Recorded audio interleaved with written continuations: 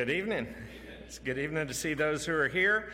We did not have our children's programs tonight, so we're a little bit lower in number, so bear with us. We are live online here, so hope you're joining with us. We're going to be in the book of Revelation here in just a moment, but we're on Facebook, on YouTube, on Twitter, and on our phone live streaming. You can find us on Facebook and Twitter at HBC Tullahoma, YouTube at Highland Baptist Tullahoma, and the phone live streaming phone number is 855-532-4025. So be sure to share that with others. Heart, like, share the post there.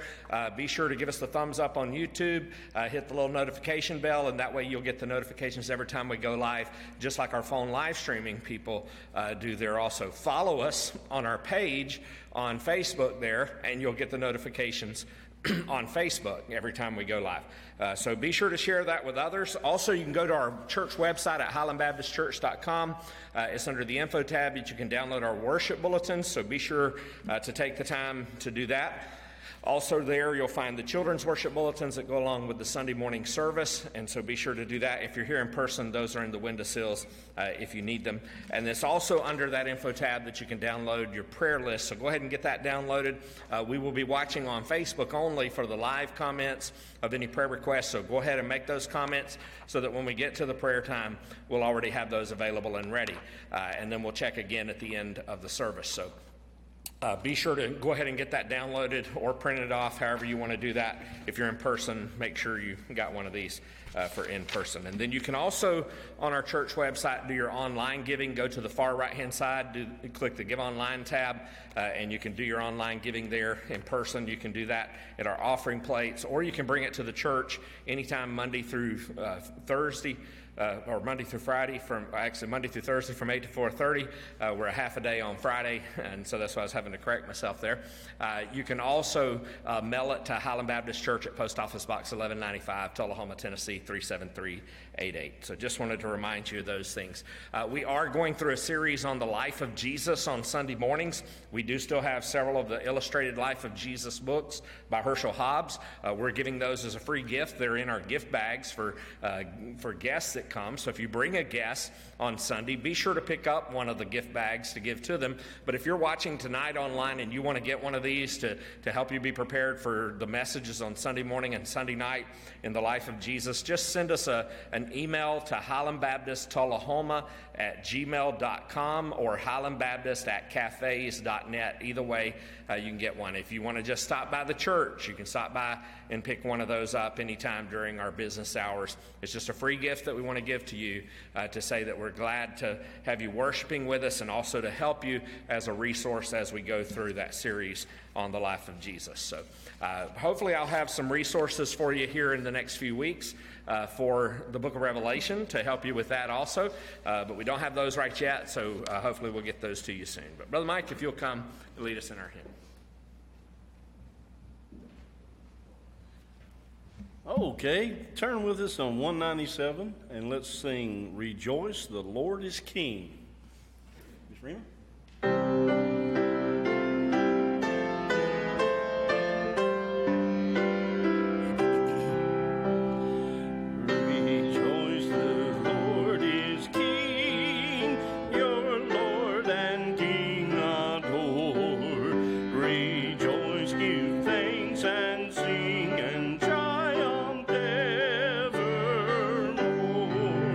Lift up your heart.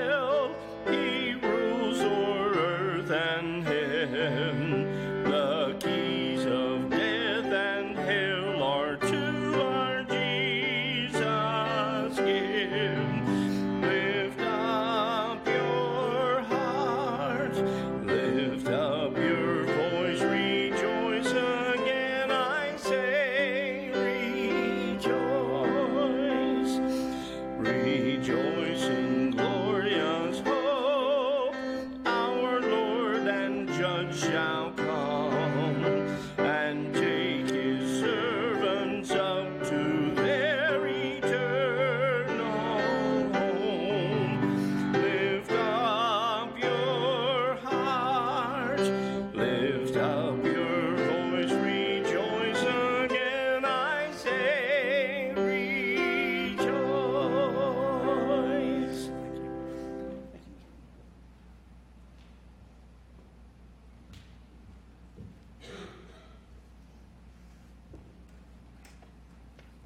Need to grab a pen there. You may notice there on the screen, as far as our live shot with the camera, we're a little bit different. We've got something off on our system there, so hopefully we can get that fixed before this coming Sunday, or at least by next Wednesday, but you bear with us with that. Let me just remind you of a couple of things announcements-wise that are upcoming. We have our annual chili cook-off that we're going to be doing on January the 29th at 5:30. That's going to be on a Saturday, so I want you to get signed up for that and just come out and have some good chili with us and vote for those chilies. It's a youth fundraiser that we're doing, and because we're doing that on that Saturday, we're not going to be doing our normal Fifth Sunday dinner on that Sunday, but we are still attempting to do at least the sing, if we can get some people to sing. We've got two of our groups that are not able to sing this time, so if you are interested in singing, let us know, and we'll get you plugged into the service for that evening. If not, we'll have another message there on the life of Jesus.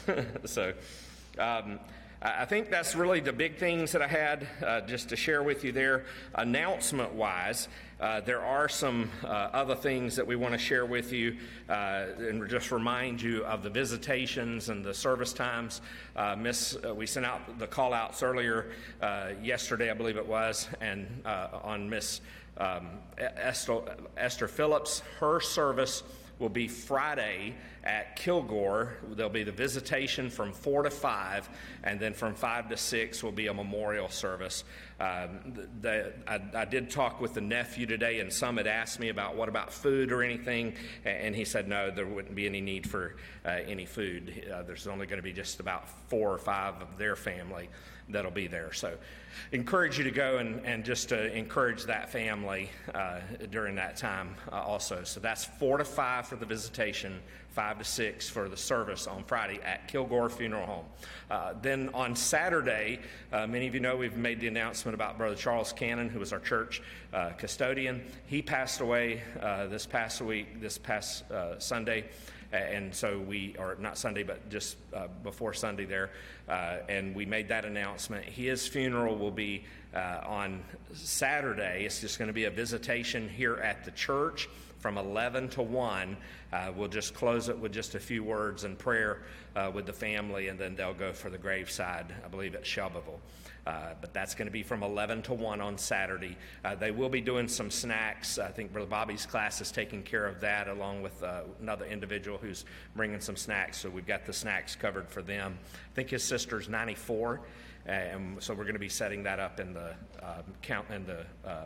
conference room for the snacks there, so they don't have to go so far for that, all the way back to the fellowship hall.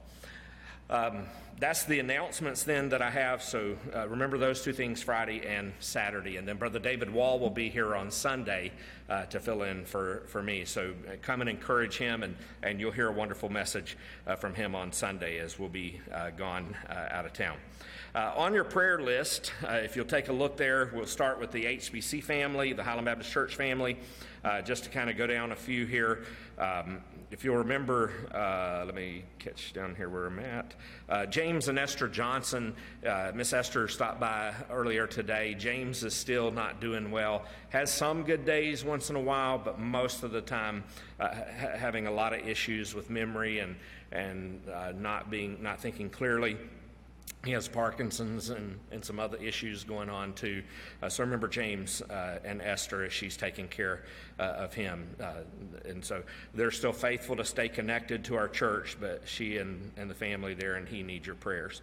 We'll also want to remember Arthur Hargrove, still having some difficulties there, and then also the loss of his grandson a couple of weeks ago. Remember him in your prayers. Scott Smith is doing well with his recovery, so we praise the Lord for that. Has anybody heard from Miss Beverly? I've not heard from her this week.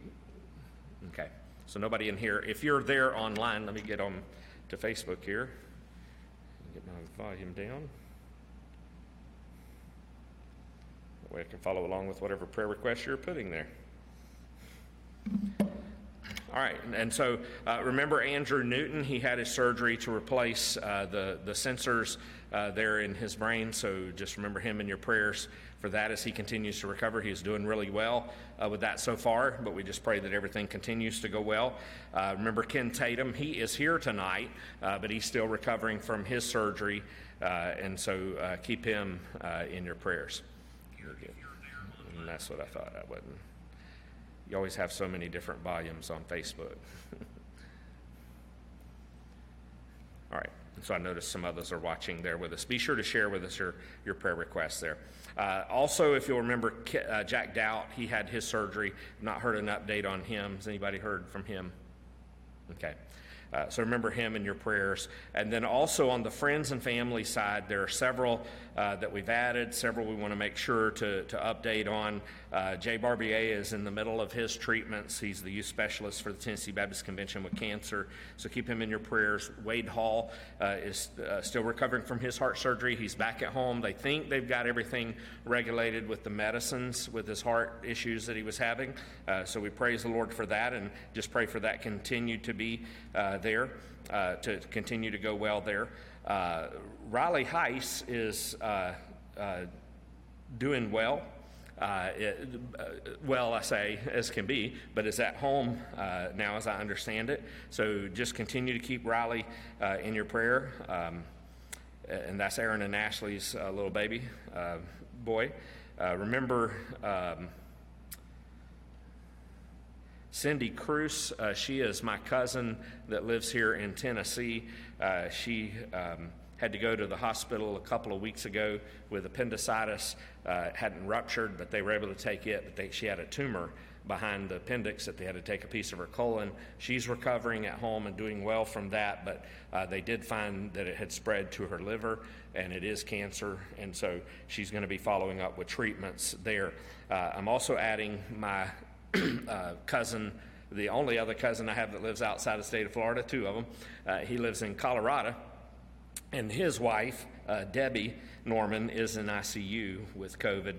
She had gotten better this past week to the point where she was starting to eat a little bit on her own. He had finally gotten to go in to see her, but then things have gone worse again, and she's back on the ventilator, and so they're asking for prayer for her. And then Leslie, who is my brother's wife, he's the pastor down in Fort Pierce, Florida.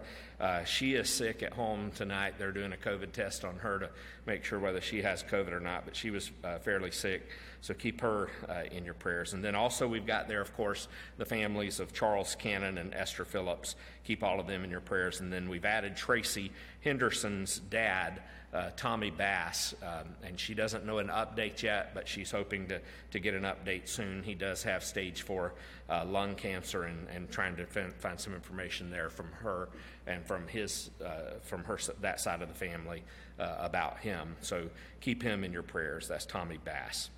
Any others that we have there? Any other updates on Facebook that you want to share? If you don't get your comments there on Facebook before we leave tonight, we'll look again before we leave, but we'll also check it and get those if you send it to us in an email, as we said before, at highlandbaptisttullahoma@gmail.com or highlandbaptist@cafes.net. Yes? Mark Smith's dad. Yes.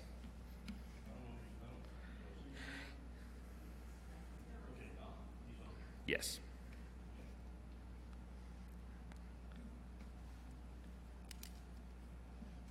Yeah, and he was further up the list there, so some of those are mingled in that have some new reports there. We were mentioning Don Smith, who is Mark Smith's father. They've moved him to hospice, so keep him in your prayers, as he probably won't have too long. I think he's in his 90s, 96, 97, somewhere in there. Yeah. I have a coworker that's wife passed away this week, and then I also work with a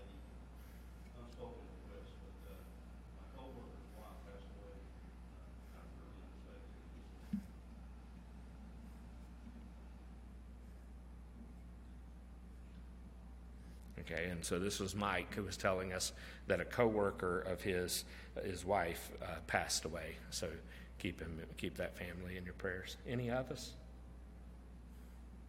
Any others there online?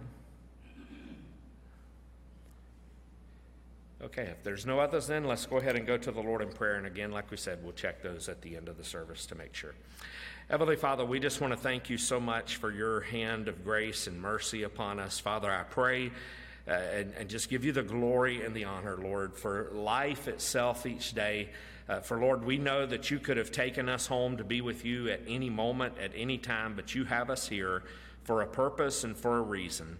And so, Father, I pray that tonight as you are present with us, make your power known to us.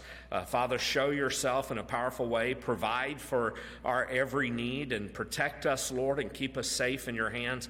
But, Father, we do pray for your presence to be made known to us through your word, made known to us, Lord, in our prayers with you. And so, Father, we know for there not to be any hindrance or in our communication with you, that we must confess and repent of our sin, because you've told us in your word that if we hold on to sin in our hearts and in our lives, you will not hear from heaven. Those things block our prayer life. And so, Lord, I pray that as sometimes we're praying and we feel like we're not getting an answer to our prayers, then I pray, Lord, that we would examine our hearts. And so help us to examine our hearts even tonight. Lord, whatever you might show to us or reveal to us of sin, whether it's in actions that we've done or words that we've spoken or in thoughts that we've thunk, Father, I pray that you would help us, Lord, to confess those things to you.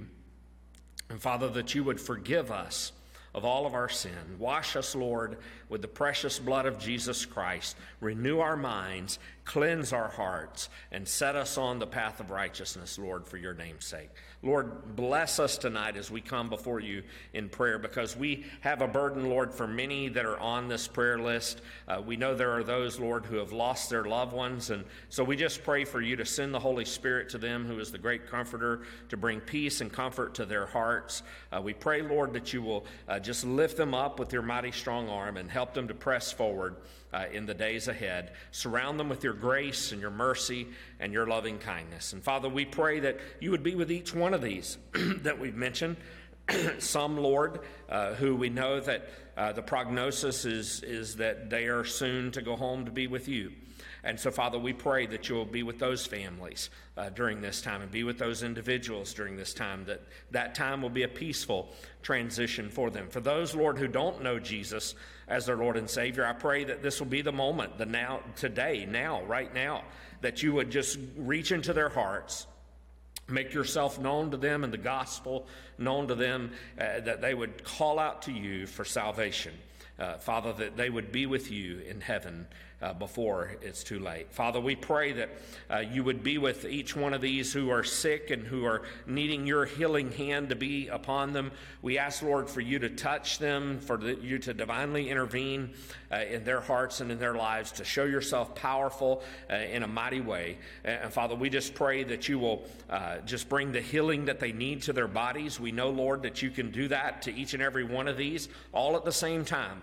So we uplift them into your hands. You are the great physician, and we just pray, God, for you to bring that healing not only for their sakes, but more importantly for your name's sake, that it will be used, Lord, as an opportunity to glorify your name, to testify of your saving grace and your mercy and your hand upon these individuals. So touch them, Lord, and bring that healing to their bodies and to their lives. And Father, I pray that you'll be with their families also as they're going through this time. We know that many times families are not able to be with their loved one in the hospital during these difficult times. So just encourage them and help them, Lord, to keep leaning upon you each and every day. And Father, we just pray for your will to be done. Lord, bless us as a church as we continue to press forward in 2022 to do all that you would have us to do. Help us, Lord, to be faithful in our walk with you. Help us, Lord, to serve you and to love you and to fall in love with you more and more, to grow closer in our relationship with you more than we ever have before. And Father, I pray especially tonight. As we look again at the book of Revelation, we still continue to claim the promise that you've given us of the blessing here in the beginning of the book of Revelation, that those who read this word, those who hear this word, those who keep this word will be blessed. And so, Father, I pray that we will do all three of those things. That as we hear your word tonight, may we be blessed. As we read your word, I pray that we wouldn't just listen to the pastor read it, that we would read it ourselves along with him. And may that be a second blessing. And then, Lord, as we see the application for our lives, may we take that and apply it to our lives and live in that truth and understand that truth and apply that truth to our hearts and our lives. Lord, that we might keep our focus on Jesus throughout this whole time in the book of Revelation. We know we're going to see a lot of things in this book, Lord, that could be fearful to the human eye, but you are going to tell us tonight, as you told John, don't be afraid. Don't fear.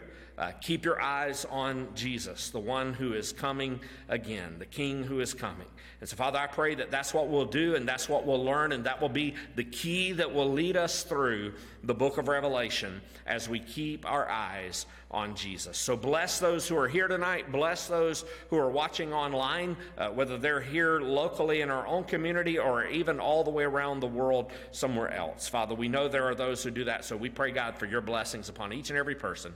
In Jesus' name we pray. Amen. Well, take your Bibles, if you will, and turn to the book of Revelation, chapter 1. We're still in chapter 1. We're going to get close there tonight, but we're not going to quite finish up with Revelation 1 tonight. We're picking up with verse 9 down through verse 18. And so we're going to pick up here to just read a few verses to kind of set the stage for us, if you will, of coming into what we really want to look at tonight in verse 13 and following. So let's read verse 9 down through verse 12. John is beginning to see this vision, and so he says, I, John, your brother and partner in the tribulation and the kingdom and the patient endurance that are in Jesus, was on the island called Patmos on account of the word of God and the testimony of Jesus. So right there in just that first verse, remember who he's writing to. He's writing to the New Testament church, and he's telling them, I'm going through the same tribulations you are. He's saying to them, I want you to maintain and continue in a patient endurance. He says, I'm here on this island, Patmos, in the prison here, on account of, because I preach the word of God, because of the testimony of Jesus that I've shared. You know, most of us wouldn't, in our day, in our culture here, and at least in America, wouldn't experience this kind of persecution or tribulation. But there are Christians all around this world who do face these kind of situations and circumstances where they are imprisoned because of the word of God and the testimony of Jesus. And so John is saying to them, I know where you are. I know what you're going through. Here's what I want you to focus on. He says in verse 1, verse 10, I was in the Spirit on the Lord's day, and I heard behind me a loud voice like a trumpet, saying, write what you see in a book and send it to the 7 churches, to Ephesus and to Smyrna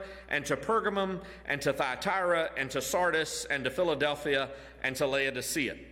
Then I turned to see the voice that was speaking to me, and on turning I saw 7 golden lampstands.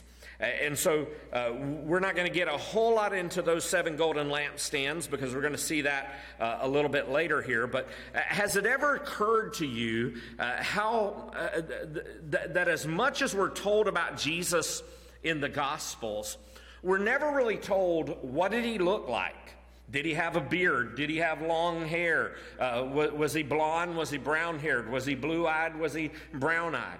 We don't know those kind of things about what he looks like. Now, there have been many sincere, honest efforts to portray Jesus on canvas, but I have a feeling that none of those pictures really do Jesus any justice. The only description that we know of Jesus in the Bible is found here in the first chapter of the book of Revelation. But it's obviously, as we're going to see, a figurative description, which cannot be painted on canvas. You could paint the images that we're going to see, but it still wouldn't reflect the figurative language here to translate to the physical, and so to be translated into a portrait itself. So in fact, knowing that this is figurative language, I doubt even that this description here does full justice to the risen Lord. And so John is doing his best to give us the image of what he's seeing in the language that the people would have understand. So remember, it's been over 60 years, as John is writing this on the island of Patmos here, since John has seen Jesus. Since Jesus ascended into the heavens. He hears a voice like a trumpet, and he turns to see the voice, and he sees one, as verse 13 will tell us, like the Son of Man.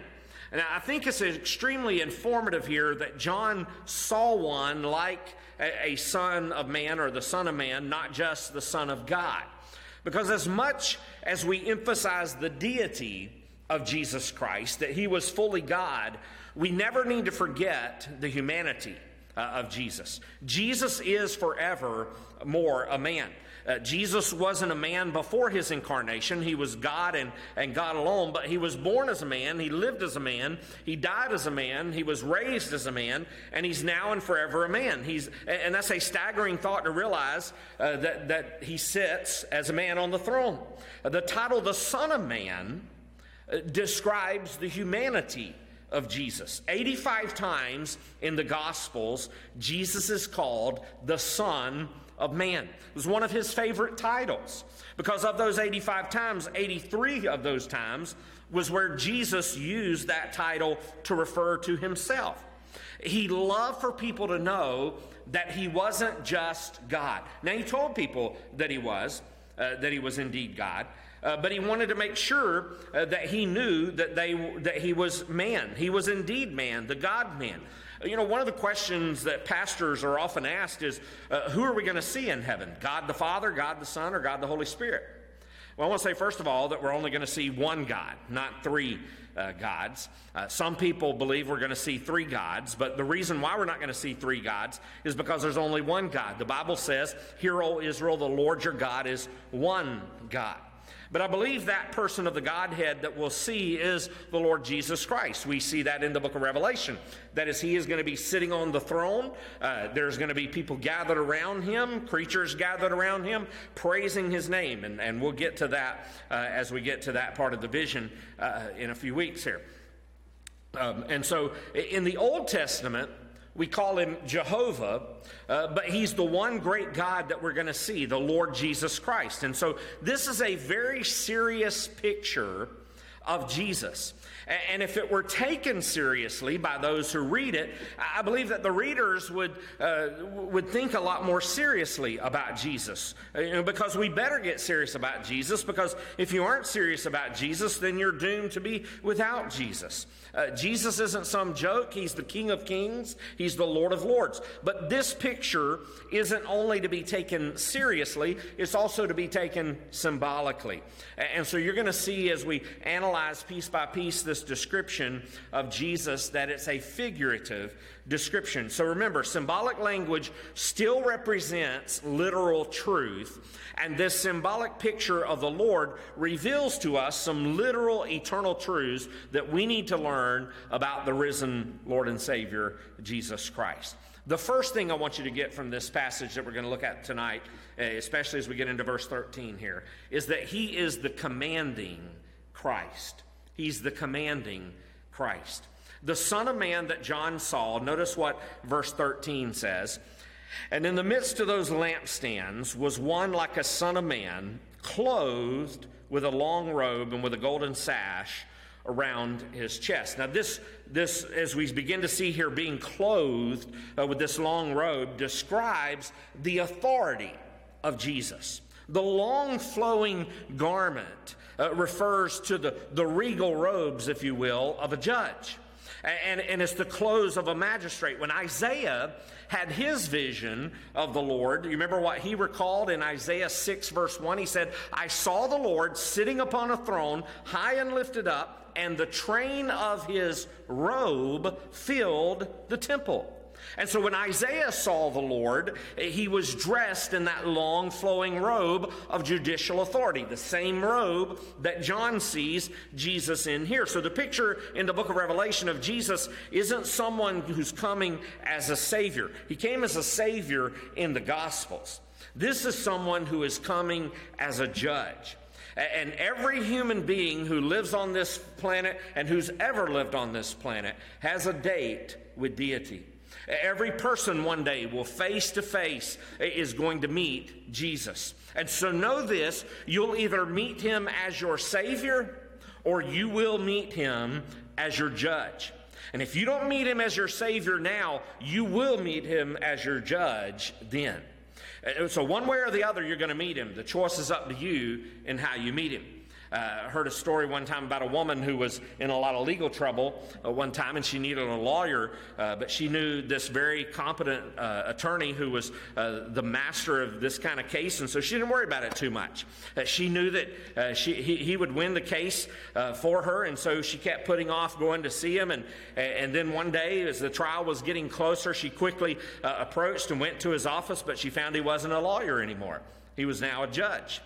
And so she said, oh, that's wonderful. I'm so glad I'm coming before you as a judge. And he said, ma'am, had you come to me sooner, I would have defended you, but now I can only judge you.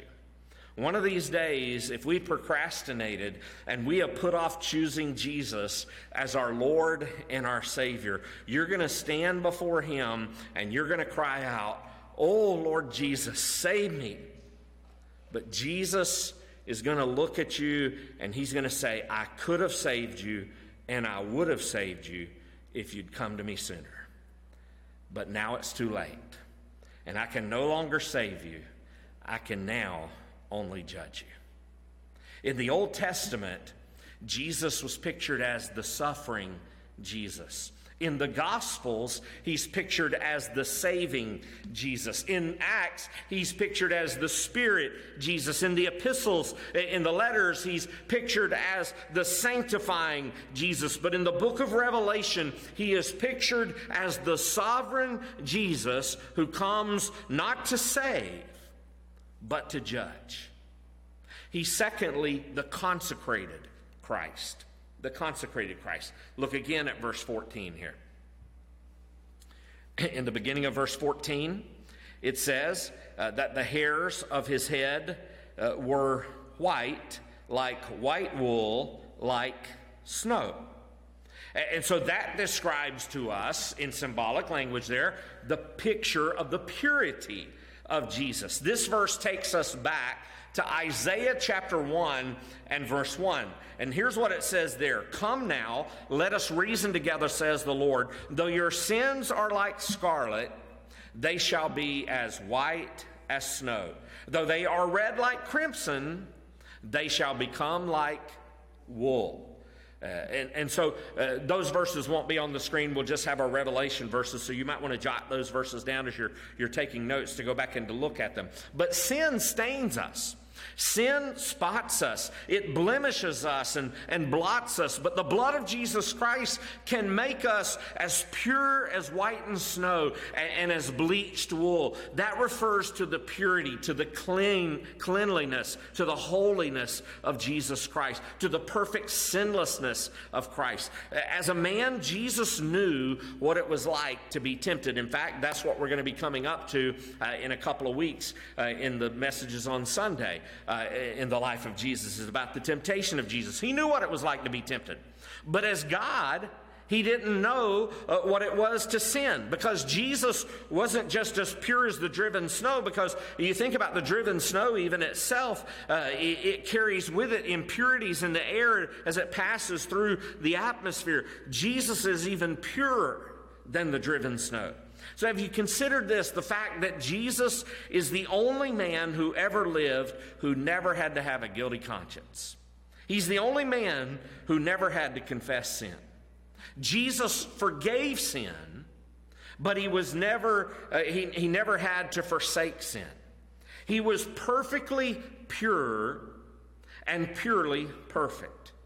Jesus was a man of grace. He was a man of glory, but he was never a man of guilt. Some of the greatest men in the Bible were also some of the guiltiest men in the Bible. When Isaiah, the great prophet, saw God in heaven high and lifted up, do you remember what he said in Isaiah 6 verse 5? He said, "Woe is me, for I am lost, for I am a man of unclean lips, and I dwell in the midst of a people of unclean lips. For my eyes have seen the King, the Lord of hosts." He said, "I'm unclean."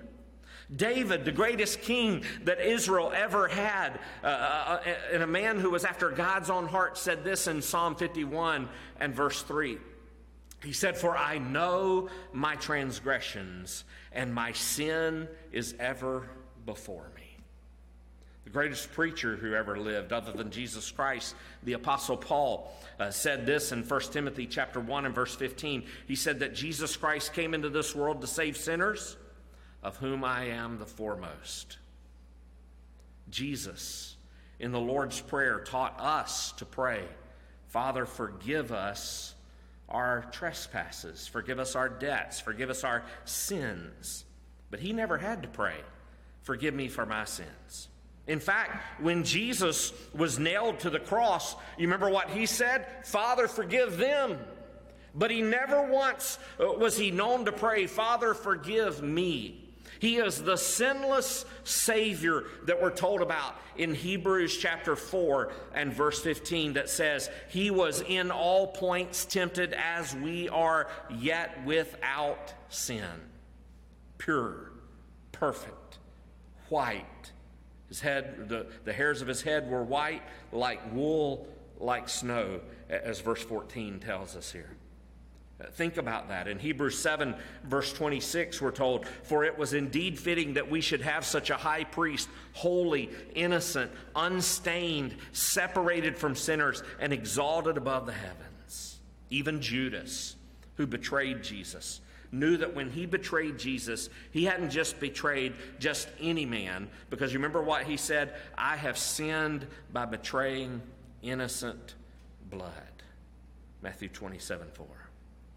The suffering servant of the Old Testament is the sinless Savior of the New Testament. We also see in verse 14 that he's the comprehending Christ. The comprehending Christ. We're told this in the remaining part of verse 14. His eyes were like a flame of fire. Now, what that refers to is his omniscience, to his all-seeing, all-knowing as Jesus. What does it mean when he says that his eyes were like a flame of fire? Well, fire penetrates. It burns through things. And we would say today it's kind of like he has X-ray vision that he could burn through. Have you ever had someone just stare a hole right through you? We use that phrase sometimes. That's the picture here. Jesus has eyes of fire that can burn a hole right through your heart. If fire is not hot enough, it can burn through almost anything. And what we're being told here is that nothing will be hidden from Jesus in that day when he returns. He sees it all, he hears it all, he knows it all. And in that day when he returns, Luke 8 verse 17 says, "For nothing is hidden that will not be made manifest, nor is anything secret that will not be known and come to light." Everything that you've ever thought about, that you've ever done in your life, that you thought was hidden, buried in the closet, behind all the clothes and everything that nobody knows anything about, one day it's all going to be known. There was an old country newspaper where everybody knew everybody else and everybody knew everybody's business, and this newspaper had a motto that they put in bold type on the top of their edition. Every edition that they printed, it said this: "If you don't want it printed, don't let it happen." If you don't want to be judged by your words, don't say them. If you don't want to be judged by your thoughts, don't think them. For every secret will be revealed. You know, Richard Nixon made the biggest mistake of his life. He said that the biggest mistake of his life was not burning those Watergate tapes. Because he said, if I just burned them, nobody would have ever known. Well, he's wrong. Because Jesus would have known. The Bible says in Hebrews chapter 4 and verse 13, and no creature is hidden from his sight, but all are naked and exposed to the eyes of him whom we must give account. That's the same image that John is trying to describe to us here. He's the all-wise, all-knowing, all-seeing Christ. He sees it all. He hears it all. He knows it all. He comprehends it all. He's also the condemning Christ. We're told this about his feet in the beginning of verse 15. His feet were like burnished bronze. Now that pictures to us the severity of Jesus. In the Old Testament, brass was a symbol of judgment, the judgment of God. All of the instruments, think about it, all the instruments that were used in the outer court of the tabernacle were made of brass. The altar where the fire burned was made of brass. The laver where the priests would wash their hands was made out of brass. You think about the tongs and all the instruments. They were made out of brass because this represents the judgment of God upon sin as they would bring their sacrifices. And so I say again, Jesus is pictured here as a judge. We sometimes think that God the Father is going to be the judge, but Jesus said in John chapter 5 and verse 22, for the Father judges no one, but has given all judgment to the Son. You're going to be there before the Son who is going to be the judge. There are some people who are hoping that they could just sneak by Jesus and get to God, that maybe there's some way they can go around surrendering their heart and their life to Jesus and make it to God, that somehow they could appeal to some higher authority and go around the Lord. The only problem is there is no higher authority than Jesus. Jesus is going to judge the sinner who refused his love. He's going to judge Satan who rebelled against his lordship. And one of the greatest prophecies in the Bible is found all the way back in the beginning in Genesis 3 verse 15. Where God said to the devil, I will put enmity between you and the woman, and between your seed and her seed. He shall bruise your head, and you shall bruise his heel. 2,000 years ago, it was like the fangs of the devil fastened on those feet. But one day, like a red hot iron, these feet of brass, one day like a red hot iron will trample on the serpent's head and crush him with the powerful feet of brass. A lot of people don't like the picture of the severity of Jesus. They prefer to think of the gentle Jesus, the meek and mild Jesus, Mary's little lamb. But let me remind you that Jesus is not only the Lamb of God who takes away the sins of this world, he is also the Lion of the tribe of Judah, and one day he will judge the sins of this world. He is the condemning Christ. He's also the communicating Christ. Notice in the rest of verse 15, we're told about his voice. So his feet were like burnished bronze refined in a furnace, and his voice was like the roar of many waters. Now what this is referring to the integrity of Jesus. When Jesus speaks, everyone's going to listen. Those who are older will remember this. Those who are younger probably have no idea who E.F. Hutton is. We used to remember those commercials that used to come on TV all the time. When E.F. Hutton speaks, people listen. And so what we see here, not everybody really listened to E.F. Hutton, but what we see here is that when Jesus speaks, everyone is going to listen. John 5 verse 28 reminds us and says this, do not marvel at this, for an hour is coming when all who are in the tombs will hear his voice. Even the dead are going to hear his voice. A voice is for communication. It's how we express ourselves to someone else. When Jesus returns to this earth, he's got a few things that he wants to say.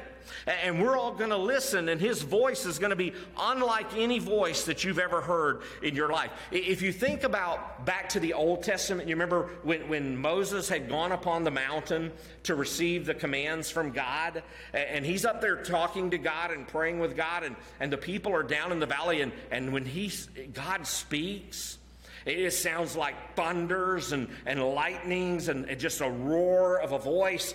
And when Moses comes back down, they say, "Whoa, we don't want you speak to us. We don't want to hear directly from God." Because it was so frightening and terrifying. That's what we see here. That it's going to be a voice unlike any voice that we've ever heard or seen in our life. I believe the Holy Spirit had Psalm 29, verse 3 and verse 4 in mind when he gave this description to John, because notice what it says in Psalm 29, 3 and 4. The voice of the Lord is over the waters. The God of glory thunders, the Lord over many waters. The voice of the Lord is powerful, and the voice of the Lord is full of majesty. Can you even imagine a voice that will stop the world on its axis? That everyone, both alive and dead, will be able to hear. To the saint, it's going to be a voice of joy that calls forth our bodies out of the grave, or calls us forth to be with him in the heavens. But to the sinner, it's going to be a voice of judgment that calls to doom and to death. Listen to the awesome picture that Jeremiah painted in Jeremiah 25, verse 30. You therefore shall prophesy against them all these words and say to them, the Lord will roar from on high, and from his holy habitation utter his voice. He will roar mightily against his fold and shout like those who tread grapes against all the inhabitants of the earth. Do you see here that he's going to be speaking against the earth? What he has to say in this day will not have a lot to do with positive thinking and self-improvement that we hear about today. We go on to read in Jeremiah verse 31 there in chapter 25. It says, the clamor will resound to the ends of the earth, for the Lord has an indictment against the nations. He is entering into judgment with all flesh, and the wicked he will put to the sword, declares the Lord. So not only will every eye see the Lord Jesus, every ear will hear the Lord Jesus. It's a voice like many waters. There won't be any arguments. There won't be any debates in that day. It won't be us trying to explain to him and plead with him. He's going to be the only one that's going to speak. I mean, could you imagine this? Get the picture here. His voice is like roaring waters. Could you imagine standing at the foot of Niagara Falls and trying to argue with someone? They couldn't hear you. The roaring of the falls is overwhelming, and he's saying that God's voice is even greater than those roaring waters. You think about that. Imagine standing there, Niagara Falls, where some 12 million cubic feet of water roar down every minute, trying to argue with a thunderous voice like that. In that day, there's not going to be any argument. There's not going to be any debate. And there's not going to be any discussion. And there's not going to be, well, God, I was doing this, but you just don't understand. There's not going to be any dissent. All that the Lord has to say. He's the communicating Christ. He's also the controlling Christ. He's the controlling Christ. Notice what verse 16 goes on to say. In his right hand, he held 7 stars. Now, this refers to the sovereignty of Jesus. We sing the song, he's got the whole world in his hands, but really, he has the whole universe and beyond in his hands. By him, all things consist, and by him, all things are held together. That's spoken about Jesus. The very stars in their tracks, the very planets in their orbit are all held and guided by his sovereign hand. But there's a greater symbolic meaning here. You read over in verse 20, and it says that the stars are the angels of the 7 churches. So he never leaves us to wonder, what is this meaning? What are these stars that he's holding in his hand? He tells us a little later there in verse 20, they're the angels of the 7 churches. Well, the angels of the 7 churches represent the pastors, the ministers of those 7 churches. And the lampstands represent the churches themselves. Jesus holds in his very hand at this moment the church. Think about that. This isn't your church. This isn't even our church. It's not my church. This church is his church. Don't worry one moment about God's church. But even greater, think about this. Even the gates of hell cannot prevail against the church of the living God. There are some who predict even the death of the church and the death even of Christianity. But the gates of hell cannot prevail against the church of the living God. He has complete control over all the celestial forces, over all the spiritual forces, over all the political forces, over all the financial forces, and not one thing is overlooked, but all things are overruled by his sovereign hand. The eighth wonder of the modern world is the church of God, because it's been tried to be destroyed all throughout history, and it's still here today. The church of God has survived persecutions from without. It's survived problems from within. Sometimes it's been infected with heresy. At other times it's been neglected by her members. At other times it's been defected by her sin. But it still remains the church of the living God, held by his protective hand, sometimes stumbling, but never failing and rising to stand again. Another thing that we see here is that he's the conquering Christ. We read about his mouth in verse 16 also. So not only in his right hand he's holding the 7 stars, and that refers back to those 7 churches we read them named earlier. From his mouth came a sharp 2-edged sword. So from his mouth came a sharp 2-edged sword. This refers to the fierceness of Christ, the conquering of Christ. A sword in the scripture is a symbol of death and war. And so one of these days, what we read here that John is showing us and giving us in this description is that one of these days, the Lord Jesus is coming back to do battle with the nations of this world. And he will have only one weapon, the sword that proceeds out of his mouth. That in itself is a clue as to what the sword represents. Hebrews chapter 4 verse 12 tells us, "For the word of God is living and active, sharper than any" what? 2-edged sword, piercing to the division of soul and of spirit, of joints and of marrow, and discerning the thoughts and the intentions of the heart. So God's word is a weapon that will either convict you to be saved or cut you if you refuse to be saved. But it cuts either way. It'll cut to bless or it'll cut to bleed. Jesus is coming back to do battle. He's coming back to fight the battle that'll end all war. A sword is for fighting. And Jesus tells us in Revelation 2 and verse 16, he says, "Therefore repent, if not I will come to you soon and war against them with" what? "The sword of my mouth." The sword that John just described here. Jesus is coming back to wage war. He's not coming to lay down his sword and surrender, because Jesus never loses. He's coming back to take vengeance on every tribe and every nation that rejected him. The purpose of this sword that we read about is given to us in Revelation 19 and verse 15. What's the purpose of this sword? Notice what it says. In Revelation 19:15, "From his mouth comes a sharp sword with which to strike down the nations, and he will rule them with a rod of iron. He will tread the winepress of the fury of the wrath of God the Almighty." The only weapon he has is the word of God, like a sword coming out of his mouth, because that's the only weapon he needs. Think about this. When we're told in Ephesians 6 to put on the whole armor of God, we're only given one weapon. What is it? The sword. The sword of the Spirit, which is the Word of God. He tells us that even in Ephesians, that's what it is. Because that's the only weapon we need. Nothing can stand before the Word of God. When God spoke in the beginning, what did he say? "Let there be light." And the darkness had to flee. Jesus said, "Be healed," and the disease had to flee. When Jesus said, "Lazarus, come forth," death had to flee. When Jesus said, "Satan, get thee behind me," the devil had to flee. The one thing that the world and the devil hate and have tried to destroy from the very beginning of time is the Word of God.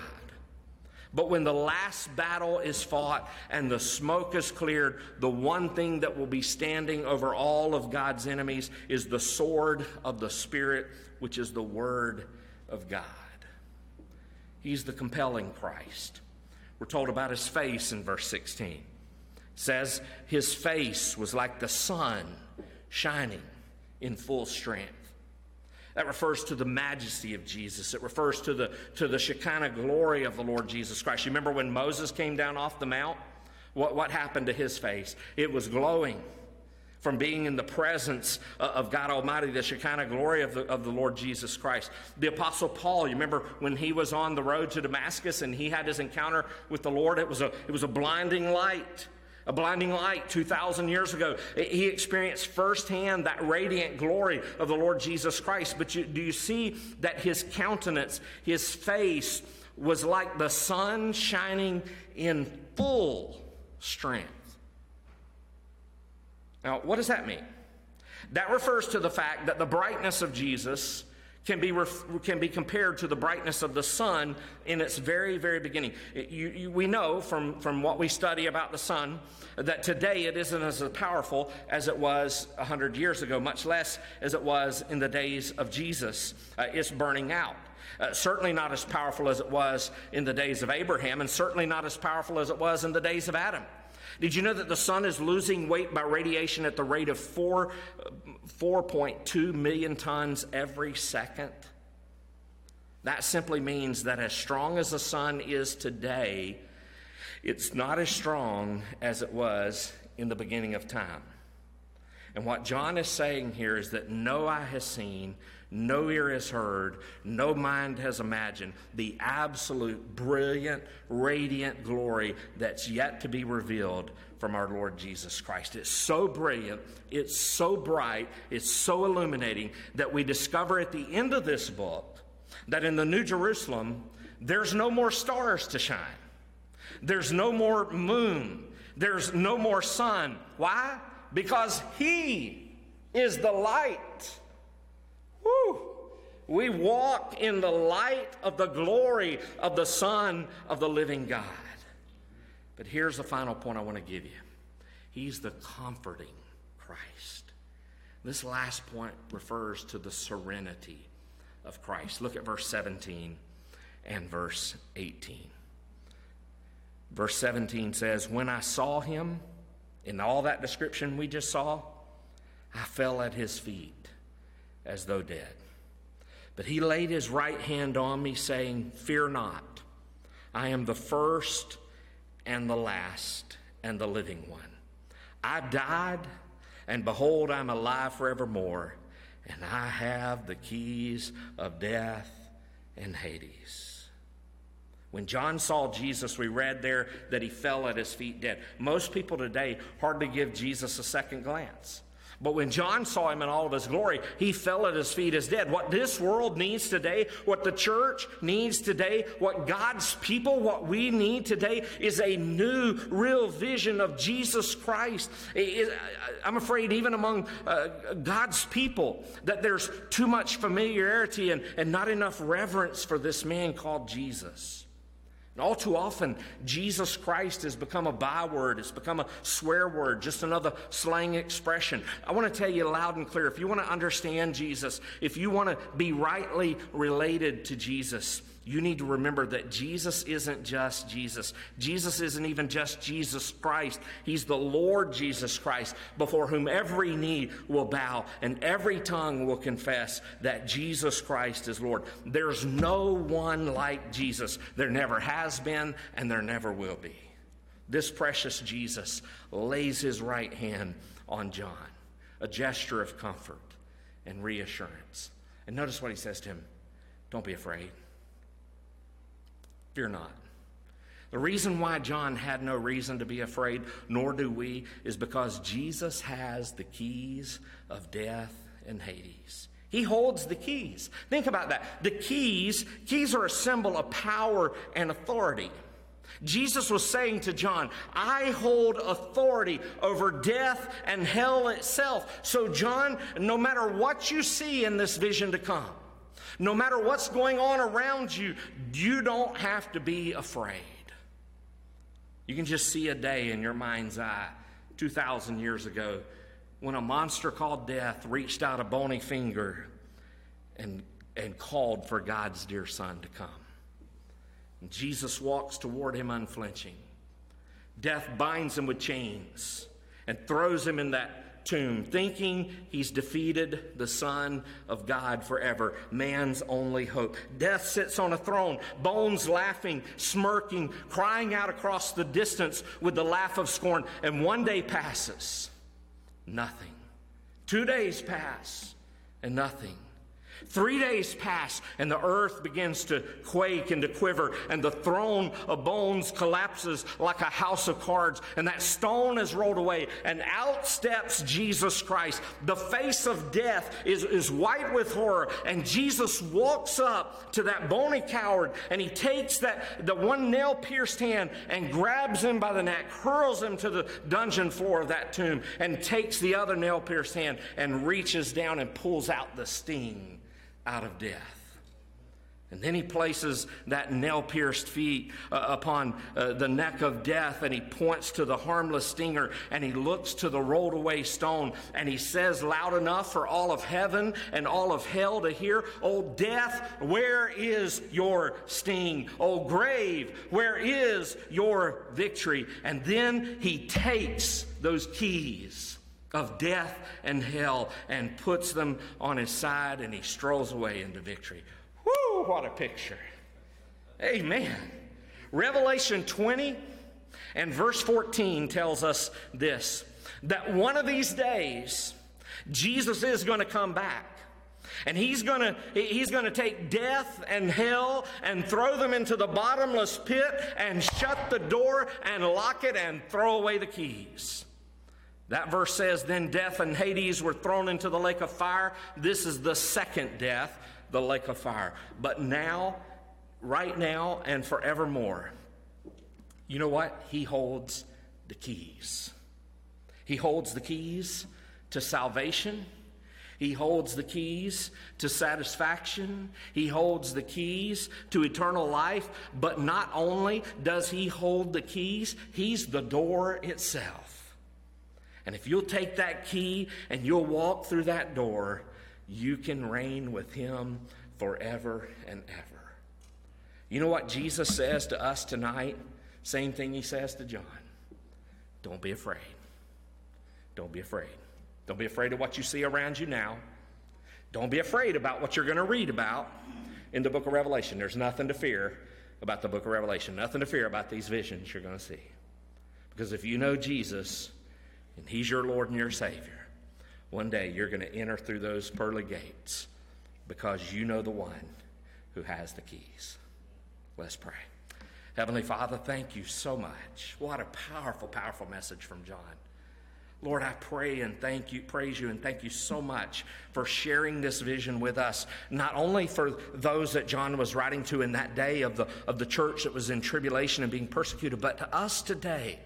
That no matter what we're going through in life as individuals, no matter what we're going through life in as a church, no matter what we're going through as a nation, or even in this world, you're on your throne, and you hold the keys to death and hell.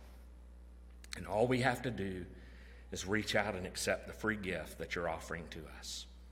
Thank you, Lord, for encouraging us in the midst of so much discouragement. Help us, Lord, to know that this is not something to be trifled with.